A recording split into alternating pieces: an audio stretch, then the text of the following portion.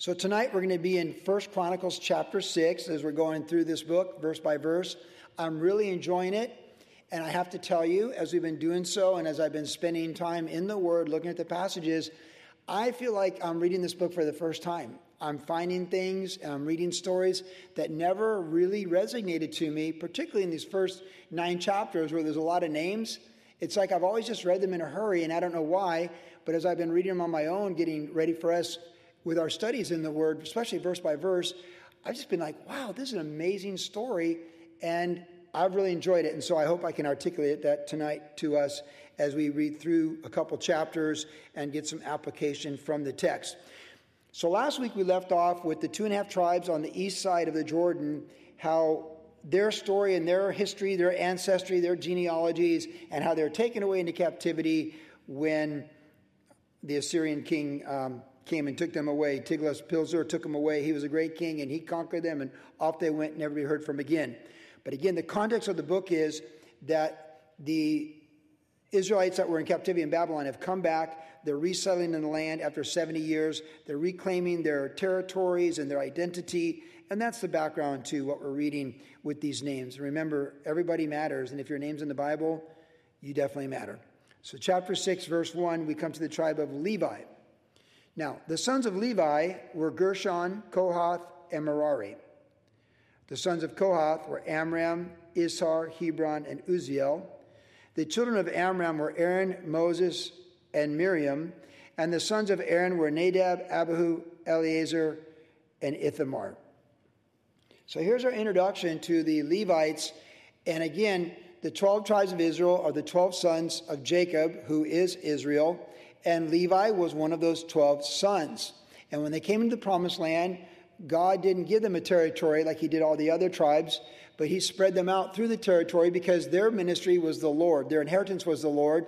And so the Levites were spread throughout all the tribes to represent the Lord and to serve the Lord in that capacity for the other tribes. And that's the background. And Levi's easy to follow. It's 3 subdivisions: Kohath, Merari, and Gershon. So Levi had 3 sons, those 3. So all the Levites were divided into one of those 3 genealogies. And every high priest was a priest, and every priest was a Levite, and they're all a Levite, but only the Levites, some Levites were not priests or high priests. So let me say that again. The 3 sons and all their descendants, every one of them would be considered a Levite and identify with the Levite service and the ministry to the Lord in ministry service. But not all of them were priests. Only the Kohathites were priests. And from the Kohathites and the family of the Kohathites, Moses' brother Aaron, come all the high priests. So only the high priest, who had a very special ministry, we'll get into that at a different time, they could only come from the line of Aaron. And this is these names. So this genealogy starts with Levi, with these 3 subdivisions, and the emphasis on Aaron, because the high priest for the next 1,500 years came from being his descendant. So that's our introduction to them and that original generation and those households. And now we get all these subsequent ancestors and Ancestry.com for the tribe of Levi. Verse 4. So Eleazar, who was the son of Aaron, he was a high priest. He begot Phinehas, who also became a high priest, and thus the succession takes place. Phinehas begot Abshua. Abshua begot Buki, and Buki begot Uzi. Uzi begot Zariah. And Zariah begot Marioth. Marioth begot Amariah, and Amariah begot Ahitub, and Ahitub begot Zadok, and Zadok begot Ahimaaz. Ahimaaz begot Azariah, and Azariah begot Johanan, and Johanan begot Azariah. It was he who ministered as a priest in the temple that Solomon built in Jerusalem. So that brings the timeline to about 950 BC from coming into the land at 1500 BC. Azariah begot Amariah. Amariah begot Ahitub. Ahitub begot Zadok. Zadok begot Shallum. Shallum begot Hilkiah. And Hilkiah begot Azariah. Azariah begot Sariah. And Sariah begot Jehozadak. Jehozadak went into captivity when the Lord carried Judah and Jerusalem into captivity by the hand of Nebuchadnezzar. Interesting footnote there, lest any Israelites would forget why they went to Babylon. It wasn't their problem wasn't the Babylonians. Their problem was a rebellion to the Lord, because you see right there, when the Lord carried Judah captive. And that's a reminder to us that a man or a woman can receive nothing unless it comes from the Lord. Ultimately, everything that happens in our lives, whether it seems good or bad in the present timeline, the Lord has a plan in it. And sometimes there's chastening from the Lord, which was, of course, the case for Judah. So just in case they're coming back from 70 years of captivity, bad-mouthing the Babylonians and all that went wrong with them, like, woe is me, the Babylonians did this, Nebuchadnezzar's a bad guy. Hey, that's not the issue. The issue was their forefathers were disobedient, they rebelled against the word, and they went to Babylon because they disobeyed God. Had they just obeyed God, they would have been blessed, and they would have never gone to Babylon. They would have grown up in Babylon. They wouldn't be coming back from Babylon. So it's never about what's going on in the world. It's about what's going on in our heart with the Lord and keeping things right. So even the Holy Spirit reminds them, when the Lord carried him, Judah. Nebuchadnezzar took him in 3 sequences, took them into captivity, ending in 586 BC. But ultimately, it was the Lord. So lest we get confused, the Lord allowed it, and that's on them. Verse 16. The sons of Levi were Gershon, Kohath, and Merari. So there they are again. These are the names of the sons of Gershon, Libni, and Shimei. The sons of Kohath were Amram, Issachar, Hebron, Uzziel. The sons of Merari were Mahali and Mushi. Now, these are the families of the Levites according to their fathers. Of Gershon were Libni, his son, Jahath, his son, Zemiah, his son, Joah, his son, Edo, his son, Zerah, his son, and Jethariah, his son. The sons of Kohath were Aminadab, his son, Korah, his son, Asir, his son, Elkanah, his son, Abisaiah, his son, Asir, his son, Tahath, his son, Uriel, his son, Uzziah, his son, and Shaul, his son. The sons of Elkanah were Amasiah and Ahimath. As for Elkanah, his sons were the sons of Elkanah were Zophai, his son, Nahath, his son, Eliab, his son, Jehoram, his son, and Elkanah, his son. The sons of Samuel were Joel, the firstborn, and Abijah, the second. The sons of Merari were The sons of Merari were Mahali, Libni, his son, Shimei, his son, Uzzah, his son, Shimei, his son, Haggai, his son, and Asahiah, his son. Now the Levite, all the genealogies are important, but they're very important for Levites because no one could take this to themselves. So no one from another tribe, like say you're with Ephraim, of the tribe of Joseph subdivision, and you just wake up and say, I want to be a Levite. And it doesn't work like that. Oh, I want to work in the temple. I want to do the showbread. It doesn't work like that. To serve the Lord during that 1500 time period of their covenant, the Mosaic covenant from Mount Sinai until Jesus Christ died on the cross and that veil was torn in the temple. If you were going to be serving the Lord in the ministry capacity, you had to be genetically of the bloodline, ancestry.com, of the Levites. You just couldn't take it to yourself. And so their lineage is very important because you had to identify with that. Even as the Messiah had to come from the line of the tribe of Judah and not through Jeconiah because the line was cursed through him. We saw that last week. Even so, if you're going to serve, you had to be qualified. You had to be called by the Lord. And it just reminds us that we want to know what we're called to and want to know what we're not called to. And even as the Lord closes doors and says, that's not for you, that's a good thing, because when you know what's not for you, he's going to open up what is for you. And that's what effective ministry is. It's not spinning your wheels or striving to be something you're not. It's walking in the fullness of the Spirit in what you truly are called to be. And we'll get into that as we go forward. So this is this genealogy of the Levites, the high priest. It's not a complete list, but it was an essential list for, again, the return of those captives, because many of those captives would have been Levites that went away as well. Now we pick it up in verse 31. Now these are the men whom David appointed over the service of song in the house of the Lord after the ark came to rest. Now we read about that story in Samuel when they brought the Ark of the Covenant, to Jerusalem, and man, it was awesome. That's when David was dancing. It was a wonderful story. So this is a summary of it. And so verse 32, they were ministering with music before the dwelling place of the tabernacle of meeting until Solomon had built the house of the Lord in Jerusalem. And they served in their office according to their order.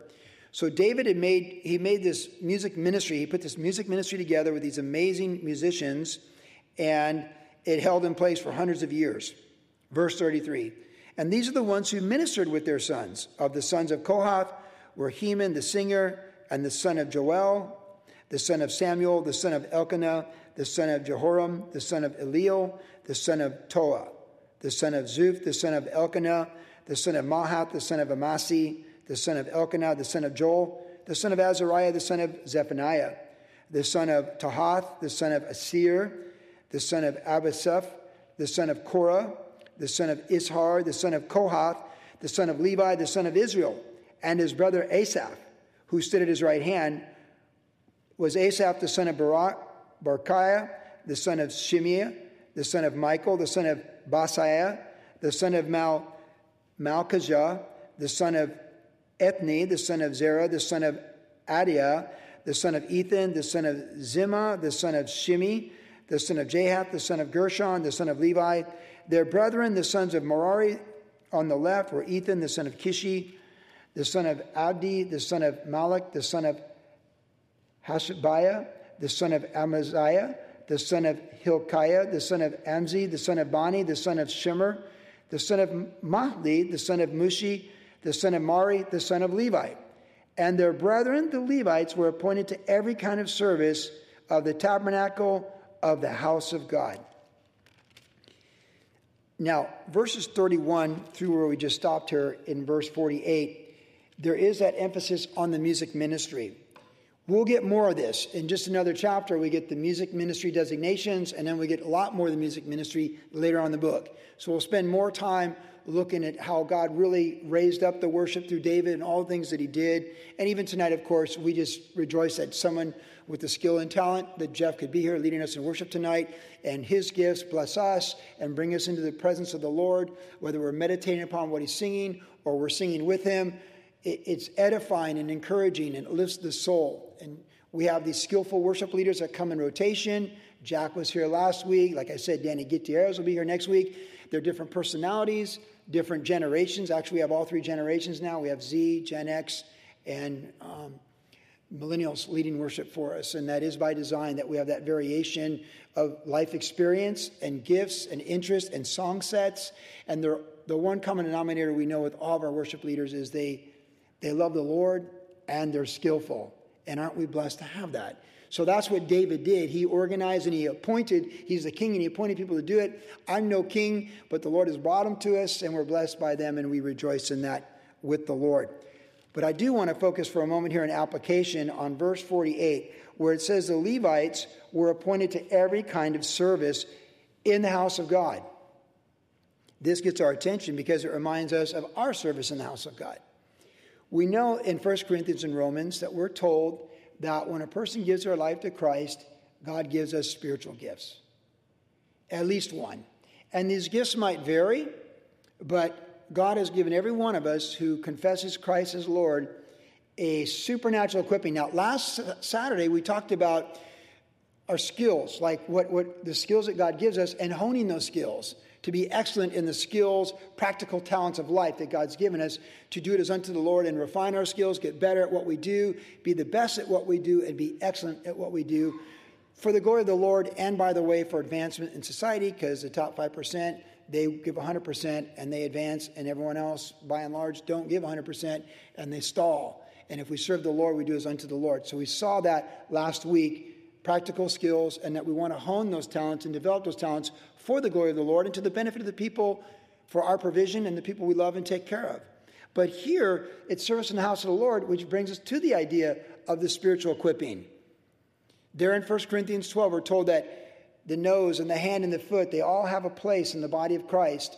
And no one part of a body, using a human anatomy, can say you're not important or I'm more important, but every part of the body serves a purpose.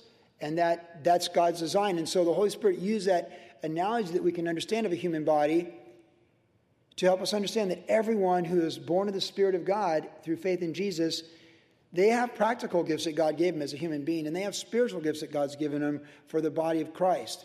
And one of the responsibilities I have as a pastor, and the pastors have, and even the deacons in a way, is to stir up those gifts, to stir you up, to equip the saints for the work of the ministry. God has given apostles, prophets, evangelists, and teachers to stir you up, to equip you for the ministry.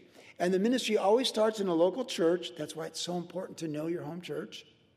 And extends out to connection with the universal church, the overall body of Christ, and to the world as salt and light. But we function as a team, as a family, with supernatural gifts that God gives us.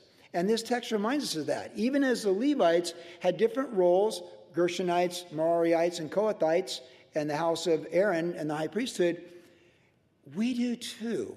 So it's a good reminder that we would ask ourselves, what are my spiritual gifts? What are my practical gifts? And do they really belong to the Lord? Am I honing them for the Lord?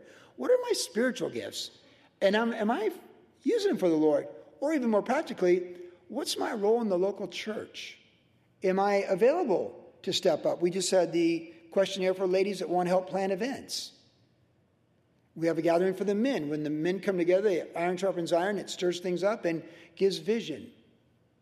Having been in ministry for 35 years as a pastor, I've had to, in a sense, we would use modern terms like be rebranded. Like, what's my season right now in life? What's this look like? What's my role at Calvary Costa Mesa? What's my role starting a church in Vermont and working a regular job? Or what's our role down the street from Calvary Costa Mesa, meeting at a Baptist church? And where's our place? And, you know, we do go through seasons of trying to figure out exactly where we stand in the local church and what God has for us.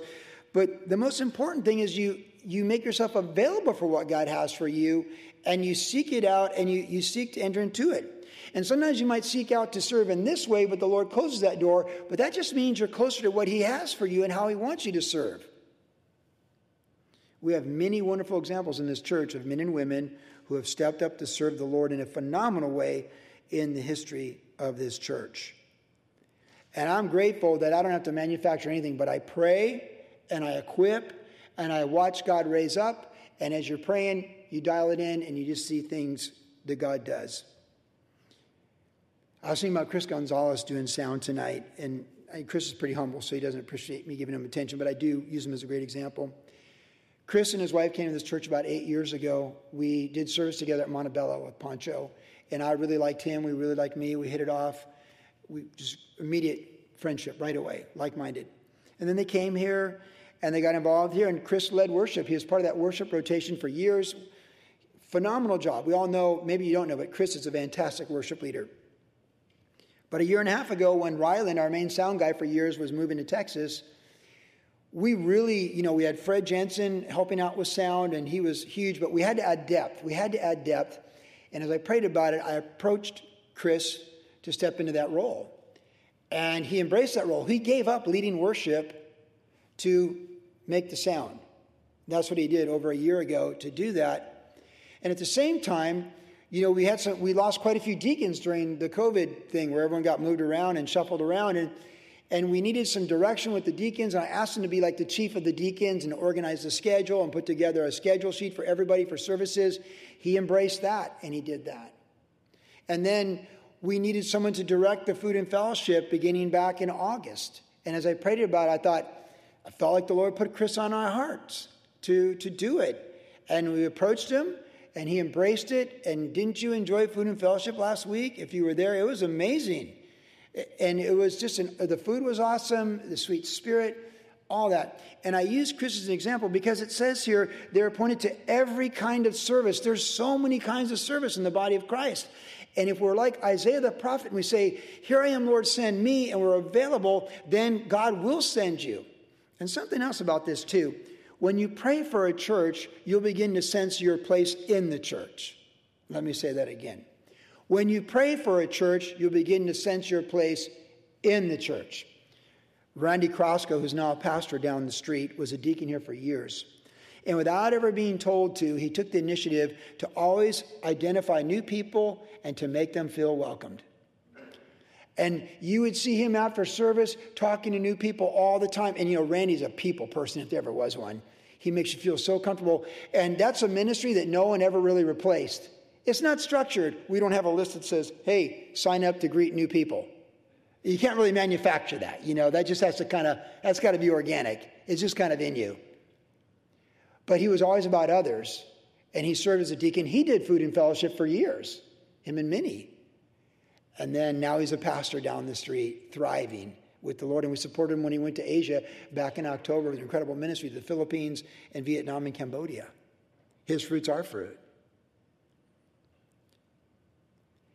They call it the law of attraction.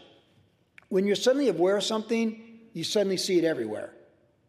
For example, I never had I had a blue truck. The first car I had was blue, but I haven't thought about blue cars ever since.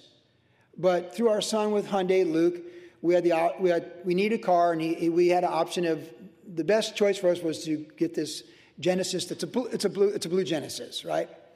And you got a blue car, it's a little more flashy. Like, Jennifer's like, oh, really? I'm like, no, it's just for a season anyways. So we have the blue Genesis. But you know what happened? As soon as we're driving a blue Genesis, I notice every blue car. I was like, hey, I'm on the freeway. Hey, that blue's a little bit different tint than ours, but similar. I'm like, that's our blue right there. And suddenly all these blue cars that were always there, I recognize them.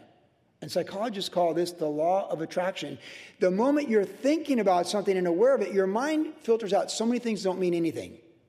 But once your mind is focused on something, then your mind picks up the frequency, if you will, to be attracted to those things. That's the way God designed our brain to work. So the moment you're praying for a church and a congregation, suddenly you'll realize and see the needs within that congregation. That's how it works. Randy simply prayed for people, and he began to meet all the people. So I would encourage you to pray for this church, to pray for this congregation, to pray for our missionaries. You know, we put the sheet out. I told Sam my goal this year is quality over quantity when it comes to missions, as far as prayer and giving and everything else. Remember, we did over $200,000 for missions last year. But this is a card you can all get. It's all there for you. But last year, I began to look up some of the missionaries, where they lived and what their city looked like, and it made me feel more connected, right? So this year, I'm taking my time, and I really focus on Africa. And, I spent 30 minutes the other day just looking at this area in Tanzania where the Gwahanis live. We've been supporting them for over 10 years. And I decided to start looking at Google photos and maps, and, they live on a lake that's as big as the Great Lakes. And that's where Dr. Livingston went, and that's where the Dr. Livingston Museum and all they did to free slaves it's all there. And it's a positive light on the biblical Christianity in a primarily Muslim country. And suddenly I'm aware of things. Like suddenly these things matter to me. See, that's how God works. When we seek the Lord and we make ourselves available to the Lord, He begins to show us things, and suddenly the dots start connecting, and the dominoes line up. The world can call it what it wants to call it, but it's being led by the Spirit, and it's the Lord guiding our minds to work the way He's designed them to work. So I share that with you because Chris once told me, Chris Gonzalez, that he would go through every door God opened to him. So I'm very careful about asking him to go through doors because I know he's going to say yes.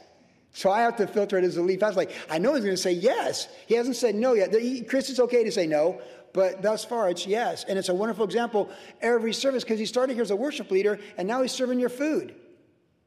And there's different lessons to learn in each season of serving in the body of Christ. The key is to be available for everything and anything because the Levites were appointed to every kind of service. So if you say, here I am, Lord, then you just never know. And He'll put something on your heart. And then all of a sudden, that law of attraction, the Holy Spirit will start giving you confirmation. Wow. And suddenly there's interest there like never before. And He stirs you up for it. That's how it works. Now, we read on with the household of Aaron. But Aaron and his sons, verse 49, offered sacrifices on the altar of burnt offerings on the altar of incense for all the work of the most holy place and to make atonement for Israel according to all that Moses, the servant of God, had commanded. Now, these are the sons of Aaron: Eleazar his son, Phinehas his son, Abishua his son, Buki his son, Uzi his son, Zariah his son, Marioth his son, Amariah his son, Ahitub his son, Zadok his son, and Ahimaaz his son. So these are all the high priests. So that's the significance of their names. And now we finish this chapter. There's a long chapter. There's 81 verses in this chapter. And this is the dwelling place of the Levites. So I'm going to read through this. It's more about their location and placement, which is something that we've talked about the last few weeks in application. Now, these are their dwelling places throughout the settlements in their territory, for they were given by lot to the sons of Aaron of the family of the Kohathites. They gave them Hebron in the land of Judah with its surrounding common lands, but the fields of the city and its villages they gave to Caleb, the son of Jephunneh. And the sons of Aaron they gave one of the cities of refuge, Hebron. Also Libnah with its common lands, Jatir, Eshtemoa with its common lands, Hilen with its common lands, Debir with its common lands, Ashan with its common lands, and Beth Shemesh with its common lands.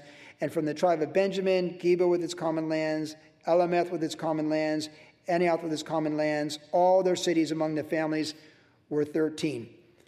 So again, the Levites were spread throughout all the 12 tribes on both sides of the Jordan River.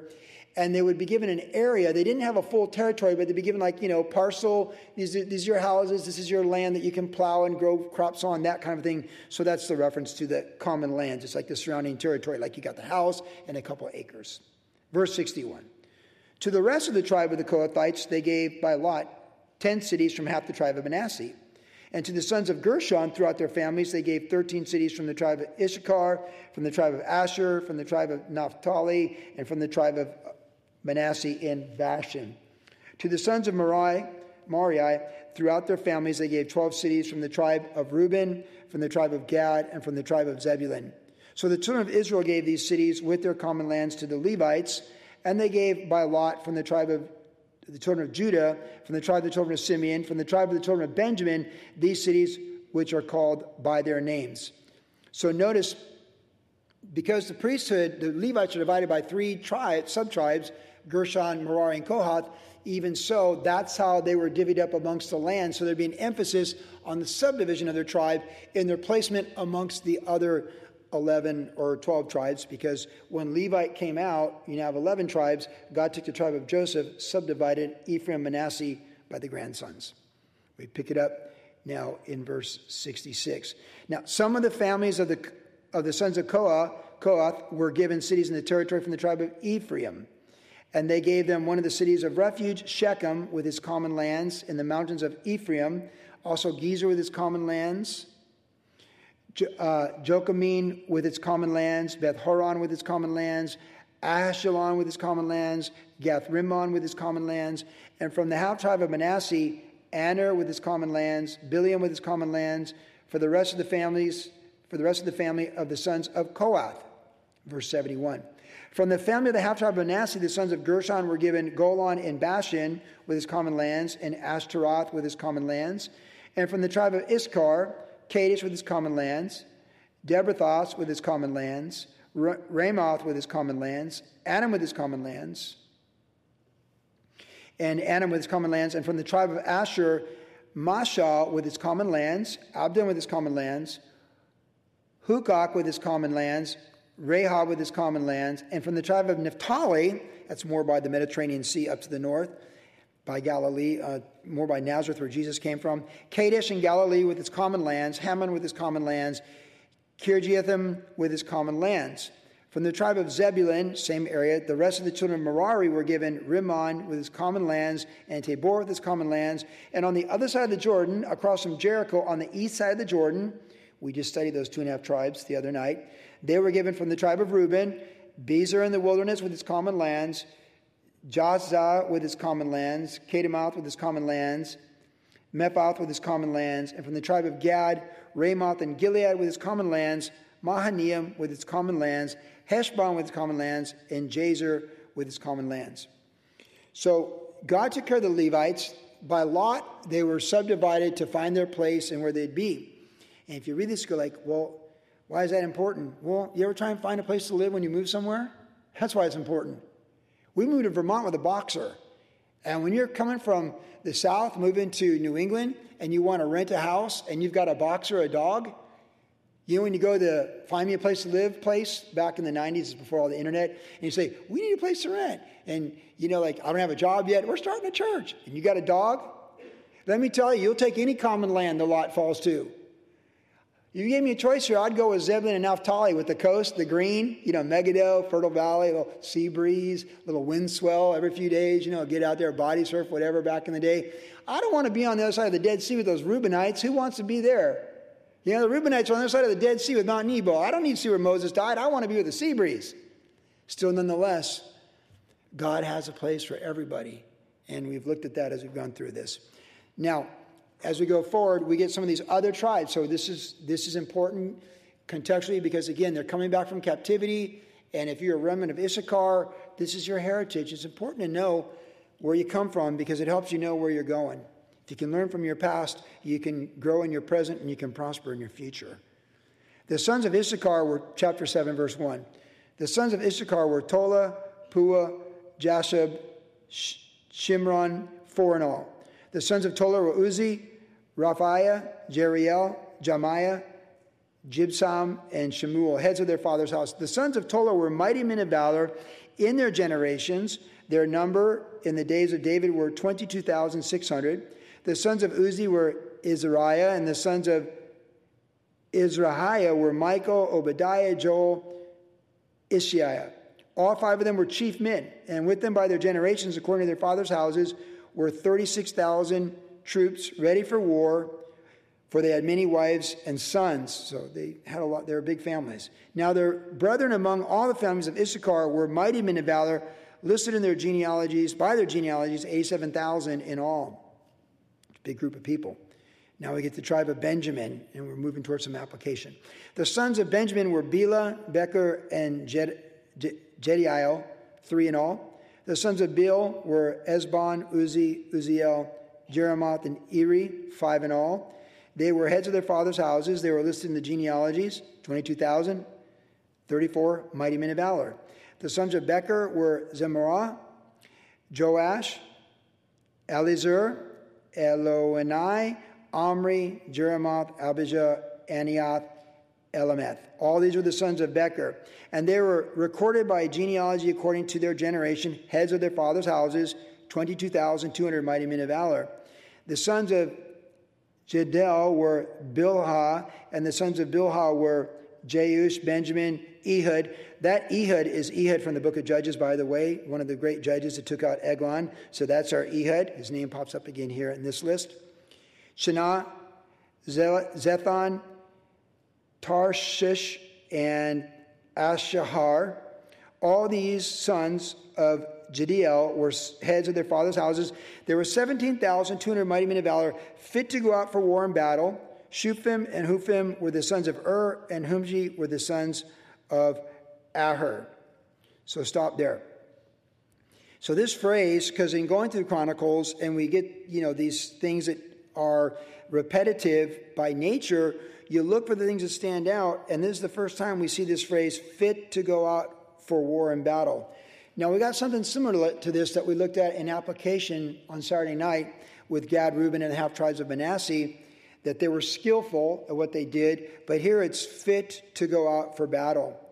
And I look at this phrase, again, contextually, we talked about with war, you want people that are fit to go out to war, right? Like, the Navy SEALs is so respected because they've gone through so much to be a Navy SEAL. Just to even get in the program, the BUDS program, as they call it, and to not quit is amazing. With the Navy SEALs, they have a bell you ring. When you say, I can't take anymore and I'm over it, you get up and you ring the bell. You tap out, as they say. You tap out. And a lot of them tap out because they do things that are not what the normal human being would do with their body. They're so elitely trained and so repetitively trained that they keep their calm in the most intense situations and execute the plan. And pararescue with the Air Force is similar. Green Berets is also similar. It's a more elite level. And I've said this before, I'm not about war, but if someone's coming at us and we're at war, I sure hope our guys are better prepared than the other guys, right? That they're skillfully, properly prepared for war. That principle that, right now with the war going on in Europe with the Ukrainians and Russians, I guess the jury's out, like who's actually more skillful in war. It's like a quagmire now. It's almost like a little Vietnam in Europe right now, like knowing it's back and forth. And, the Russians always say they can outlast the amount of bullets you have. And the Ukrainians have all the U.S. armament. But even so, there's a limit to what we can provide. And who even knows? But that's the context. But how about being fit to go out for the Lord? Go out for the Lord. I come from the era of Calvary Chapel pastors where they went out in droves in the 90s. Many of you saw the Jesus Revolution movie. Amazing, right? Just an amazing movie what God did. The great glory story in there, Pastor Chuck. It's beautifully told. It's accurate historically. It's amazing. When I got saved in the late 80s and became a part of the Calvary movement, it was still pretty fresh, and a lot of people were going out and planting churches. And Chuck approached church planting, Pastor Chuck, the way he did a lot of things. Hey, if the Lord's in it, it'll last. If he's not, it won't. And so it was fairly easy for people to get a little dove flag, if you will, and go out and claim their territory and say, I'm Calvary Chapel here. And, America's got lots of big cities. And so they went out in droves. And the time I went to Virginia Beach with Jennifer to start the church at Calvary Chapel, Hampton Roads, 2 other churches arrived at the same time, essentially, to start a Calvary Chapel in Virginia Beach at the same time in a city of 500,000 people. Norfolk included, Chesapeake, it's all about 1 million people. And it was just kind of weird, like we all arrived at the same time. One of the guys called me up and said God would never tell him to start the church and me to start the church, and he knows God called him to start the church, so I'm not called to start the church. And I wrecked his vacation because he heard I was going to start a church in Virginia Beach. True story. His theology was different than Calvary Chapel, and within 9 months, he had nothing to do with Calvary Chapel. To his credit, he did stay in the area, and the last I knew, he was still there. But the best thing he ever did was not identify with Calvary Chapel, because his theology, trust me, was not Calvary theology. So he was actually misleading people, and a number of Calvary people went to the church, and they actually asked for their tithes back, and he called me to ask me to call the wolves off of him, and I said, that's your problem with them, we figure it out. But I did tell the people to stop bugging them. But it was just weird, It was weird. Then another guy came back on his own volition at the same time, started a church. And then through unfaithfulness to his wife, we ended up helping take care of his wife and kids before they all went different directions, got divorced, and scattered. In the 90s, so many people went out to start churches in Calvary and Vineyard and these types of movements because there was such a freedom that was a carryover from that. And so many of those churches crashed and burned. And Pastor Chuck came up with a basic philosophy toward that. He would tell the guys, give it 2 years. He wouldn't let anyone come back in less than 2 years. Make the fellas stick it out. 2 years for a church plant, and then he might give them a job to clean toilets when they came back or something. But he encouraged all of us, never quit until 2 years. Don't move on unless it's 2 years or something of that nature. That's why I felt like a failure coming back from Vermont, because we're only there for 15 months. Now, we left someone there, and the church lasted almost 2 decades, but still, that's the way it worked. We watched so many people at that time, and some of you might remember this, they just would go out like, I'm called. But in many cases, they weren't prepared to do a work, and that's why they crashed and burned. One of the things that really helped me when I was pastoring in Virginia Beach was that I took small business management in junior college in 1987. Now, my book would be obsolete by now, for sure. It was obsolete by the mid-90s. In fact, most of what you learn in college is obsolete within 5 years nowadays. But it was obsolete. Still, the principles I learned of small business management really helped me with the financial side of pastoring a church. Because 9 out of 10 church plants fail because the people are like, oh, the Lord's in it. But they've got the creativity, but they don't have the metrics. They got right brain, but no left brain. You need both. And you need the mind of the Spirit over both those things. So when it says here that you're fit to go out for war, I naturally think about people going out in ministry, making sure they're fit. When we sent Brian Jameson out after 5 years serving with me as associate, he was fit to go out to war. And about 20% of our congregation went with him. And they planted that church in Orange County Christian Fellowship, and they're still thriving to this day because they were properly prepared and fit to go to war. Because you don't know a spiritual battle until you step into ministry as a deacon, and you don't know a big boy battle until you step into ministry as a pastor, and you do not know what it's like to have the devil knock on your front door until you're a lead pastor. And Brian and Heidi survived that. One could argue that the church even cost them their daughter because ministry is paved with sacrifice. And for someone like me, when I did the funeral for his 10-year-old daughter who died of cancer, you can't lead people where you haven't been.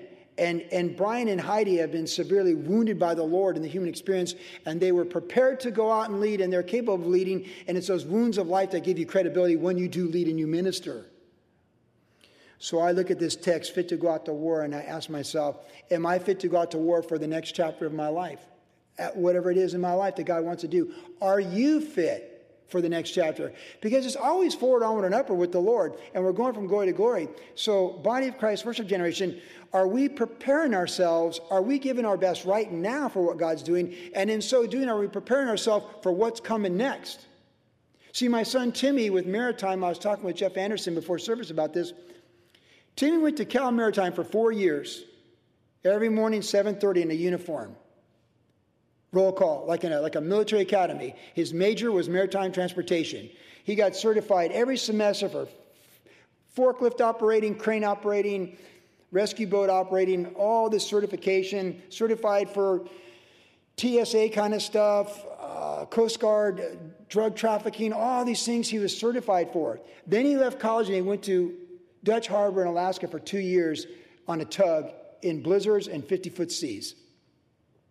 Then he worked in the port of Long Beach on the ship that was an oil cleanup ship that took people back and forth to the oil derricks, the 7 of them that got girls' names, like a bus driver. Then he drove the whale watcher over here in Newport Harbor for 2 years, and now he's captain of your Catalina flyer with 600 people, driving twice a day through those busy traffic lanes of all the ships out there. Like 600 souls entrusted to him on a full load in the summertime. But he was prepared every part of the way, and he was hired for this job because he was fully prepared. He had all the certifications. One time the Coast Guard boarded their ship in Dutch Harbor, and none of the guys on the ship had this certification for, it's like an anti-terrorism thing, and Timmy's like the lowest guy. He's in the galley cooking. He's like, I got that certification. Pulled it out. There it is. Coast Guard's like, all right, there's no fine. The captain's like, you hugged Timmy. Oh, man, you had it. But he's probably prepared every part of the way to be where he's at. When you get on that Catalina flyer to go to Catalina this summer, don't you want someone probably prepared at each step of the way to drive you through the shipping lanes to Catalina through the channel? Who wants to go on a ship with a drunk captain or a scurvy dog pirate? Who wants to get on see, my point is this. Every season of life prepares us, and it's for the next thing. And if we don't let God work in us right now to prepare us in our lives right now, we're going to miss what he has for the next thing, and we won't be ready. And I often say this about Virginia. The last 9 months I was at Calvary Vista in 1990 before we went to Virginia. My mind was so focused on Virginia that I didn't seal the fruit on Vista. And I often tell people, every lesson I learned the first year of ministry in Virginia, God tried to teach me in the last year of ministry in Vista. So I did go out. I did have some training that allowed me to not crash and burn everything. And we did make it. We did survive. And the church was very fruitful. But let me tell you, I took a couple laps around the track because I didn't learn those lessons the last year I was in Vista. So the application is this, worship generation. Prepare yourself to be the best not only where you're at, but to prepare yourself where you see God taking you. Hudson Taylor, before he went to China, for the last 2 years he was in England, the great missionary, he disciplined his diet. He disciplined his life. And he went out sharing his faith on the streets with everyday people because what he did in England the last 2 years before he left is he prepared himself for what he would do in China. And he prepared himself. So when he arrived in Peking or whatever it was when he arrived there, he had been spending the last 2 years exercising those muscles, the spiritual muscles, the sharing of your faith, the rejection, the acceptance, the reading of a situation, the spiritual battle. He was prepared for it. So the great application here is these guys are going to war, and anything, we talked about this last week with conflict in topical application. Anything that's God's will in our life has a conflict to it because it's light advancing against darkness. And so it's important that we fill our cup, if you will, where we're at, not only to be the best we can be as unto the Lord right now, but we really are preparing ourselves for where the Lord's taking us as well. And again, we've said this, to whom much is given, much is required, and to him or her who has, more will be given. That's the preparation. Why would God take you onward to other things if you haven't prepared yourself or myself in the current situation? If we don't get better with the Lord and grow on a daily basis in character, conduct, and the calling and the gifts being stirred up, if we don't give those things to the Lord and let him really make us excellent in those things he's called us to, practically and spiritually, we're not ready for the next thing. And eternity is the ultimate thing. So everything God's doing in time is the next thing to get us ready for the real thing, the eternal thing. And that's my worldview at 61. That's why I want to let God do everything he wants to do in my life right now, because I'm not focused so much on what he's going to be doing when I'm 67 or 75. I'm focused on what he's going to be doing with me in eternity, in glory. My motive is much higher than temporal gain that gets left behind for other people to manage. My motive is to be fully ready for what comes to me when the day Christ comes for me. And my motive in teaching you and tending this flock is to be the same for you. Oh, lots of fruit till we go. But I want to make sure you're ready for when you get to the eternity and the dimension of glory. And that's why it's important we give our best today and prepare ourselves for our best tomorrow. And the best way to be prepared for our best tomorrow is to give our best today. All things as unto the Lord. The pursuit of excellence in all things to the glory of the Lord. Every day better and better with the Lord, because it is better and better. Every day becoming that person Christ wants us to be here and now for all eternity. Now we read on. Now we get these other tribes, and this will wrap up the text for us tonight. So, verse 13. Naphtali, the tribe. The sons of Naphtali were Jahaziel, Guni, Jezer, Shulam, the sons of Bilhah. The descendants of Manasseh, his Syrian concubine, bore him Machir, the father of Gilead, the father of Asariel. Machir took his wife, the sister of Huphim and Suphim, whose name was Maacah. The name of Gilead's grandson was Zelophehad, but Zelophehad only begot daughters. Those, of course, Zelophehad and the daughters of Zelophehad that we read about back in Exodus and Deuteronomy. They set a whole new principle for inheritance before Moses and the Lord. It's a wonderful story. Verse 16. Maacah, the wife of Machir, bore a son, and she called his name Peresh. The name of his brother was Sheresh, and his sons were Ulam and Rakem. The sons of Ulam was Bedan, and these were the descendants of Gilead, the sons of Machir, the son of Manasseh. His sister Hamaleketheth bore Ishad, Abizir, Mahlah, and the sons of Shemaiah were Ahin, Shechem, Leki, and Aniam. Now we get Ephraim, subdivision of Joseph. Verse 20. The sons of Ephraim were Shutelah, Bered his son, Tehath his son, Eldah his son, Tahath his son, Zabah his son, Shulah his son, Ezer and Eliad. The men of Gath who were born in that land killed them because they came down to take away their cattle. And then Ephraim their father mourned many days, and his brethren came to comfort him. And when he went in to his wife, she conceived and bore a son. And he called his name Beriah, because tragedy had come upon his house. So that's kind of similar, right, to the prayer of Jabez. His mom called him sorrow. Here, dad names his son tragedy. Verse 24. Now his daughter was Shirah, who built lower and upper Beth Horon and Uzin Shirah, and Rapha with his son, as well as Resheph and Telah his son, Tahan his son, Ladan his son, Ammihud his son, Elishama his son, Nun his son, and Joshua his son. Now, their possessions and dwelling places were Bethel and its towns, in the east Narin, to the west Gezer and its towns, and Shechem and its towns as far as Ayah and its towns. And by the borders of the children of Manasseh were Bethshean and its towns, Tanakh and its towns, Megiddo and its towns, Dor and its towns, and these dwelt the children of Joseph, the son of Israel, because remember, Ephraim and Manasseh are subdivisions for the tribe of Joseph. Verse 30. The sons of Asher were Imnah, Ishvi, Beriah, their sister Sarah. The sons of Beriah were Heber and Malchiel, who was the father of Bizriah. And Heber begot Jephlet, Shomer, Hotham, and their sister Shua. The sons of Jephlet were Pashach, Bimhal, and Ashvath. These were the children of Jephlet. The sons of Shemer were Ahi, Rogah, Jehabah, and Aram.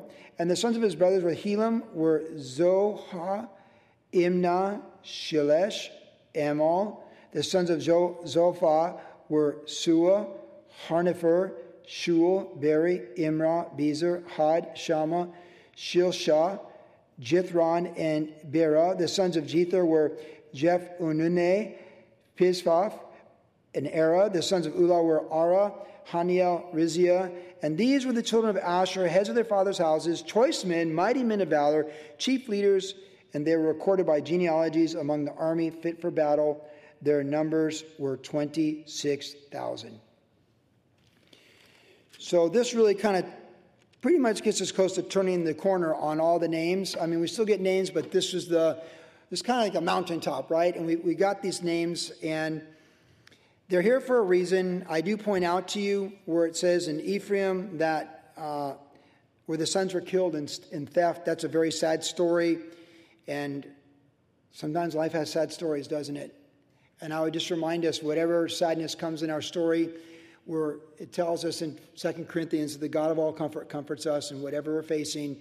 And as he comforts us, he gives us the capacity to experience his comfort and to share that comfort with others.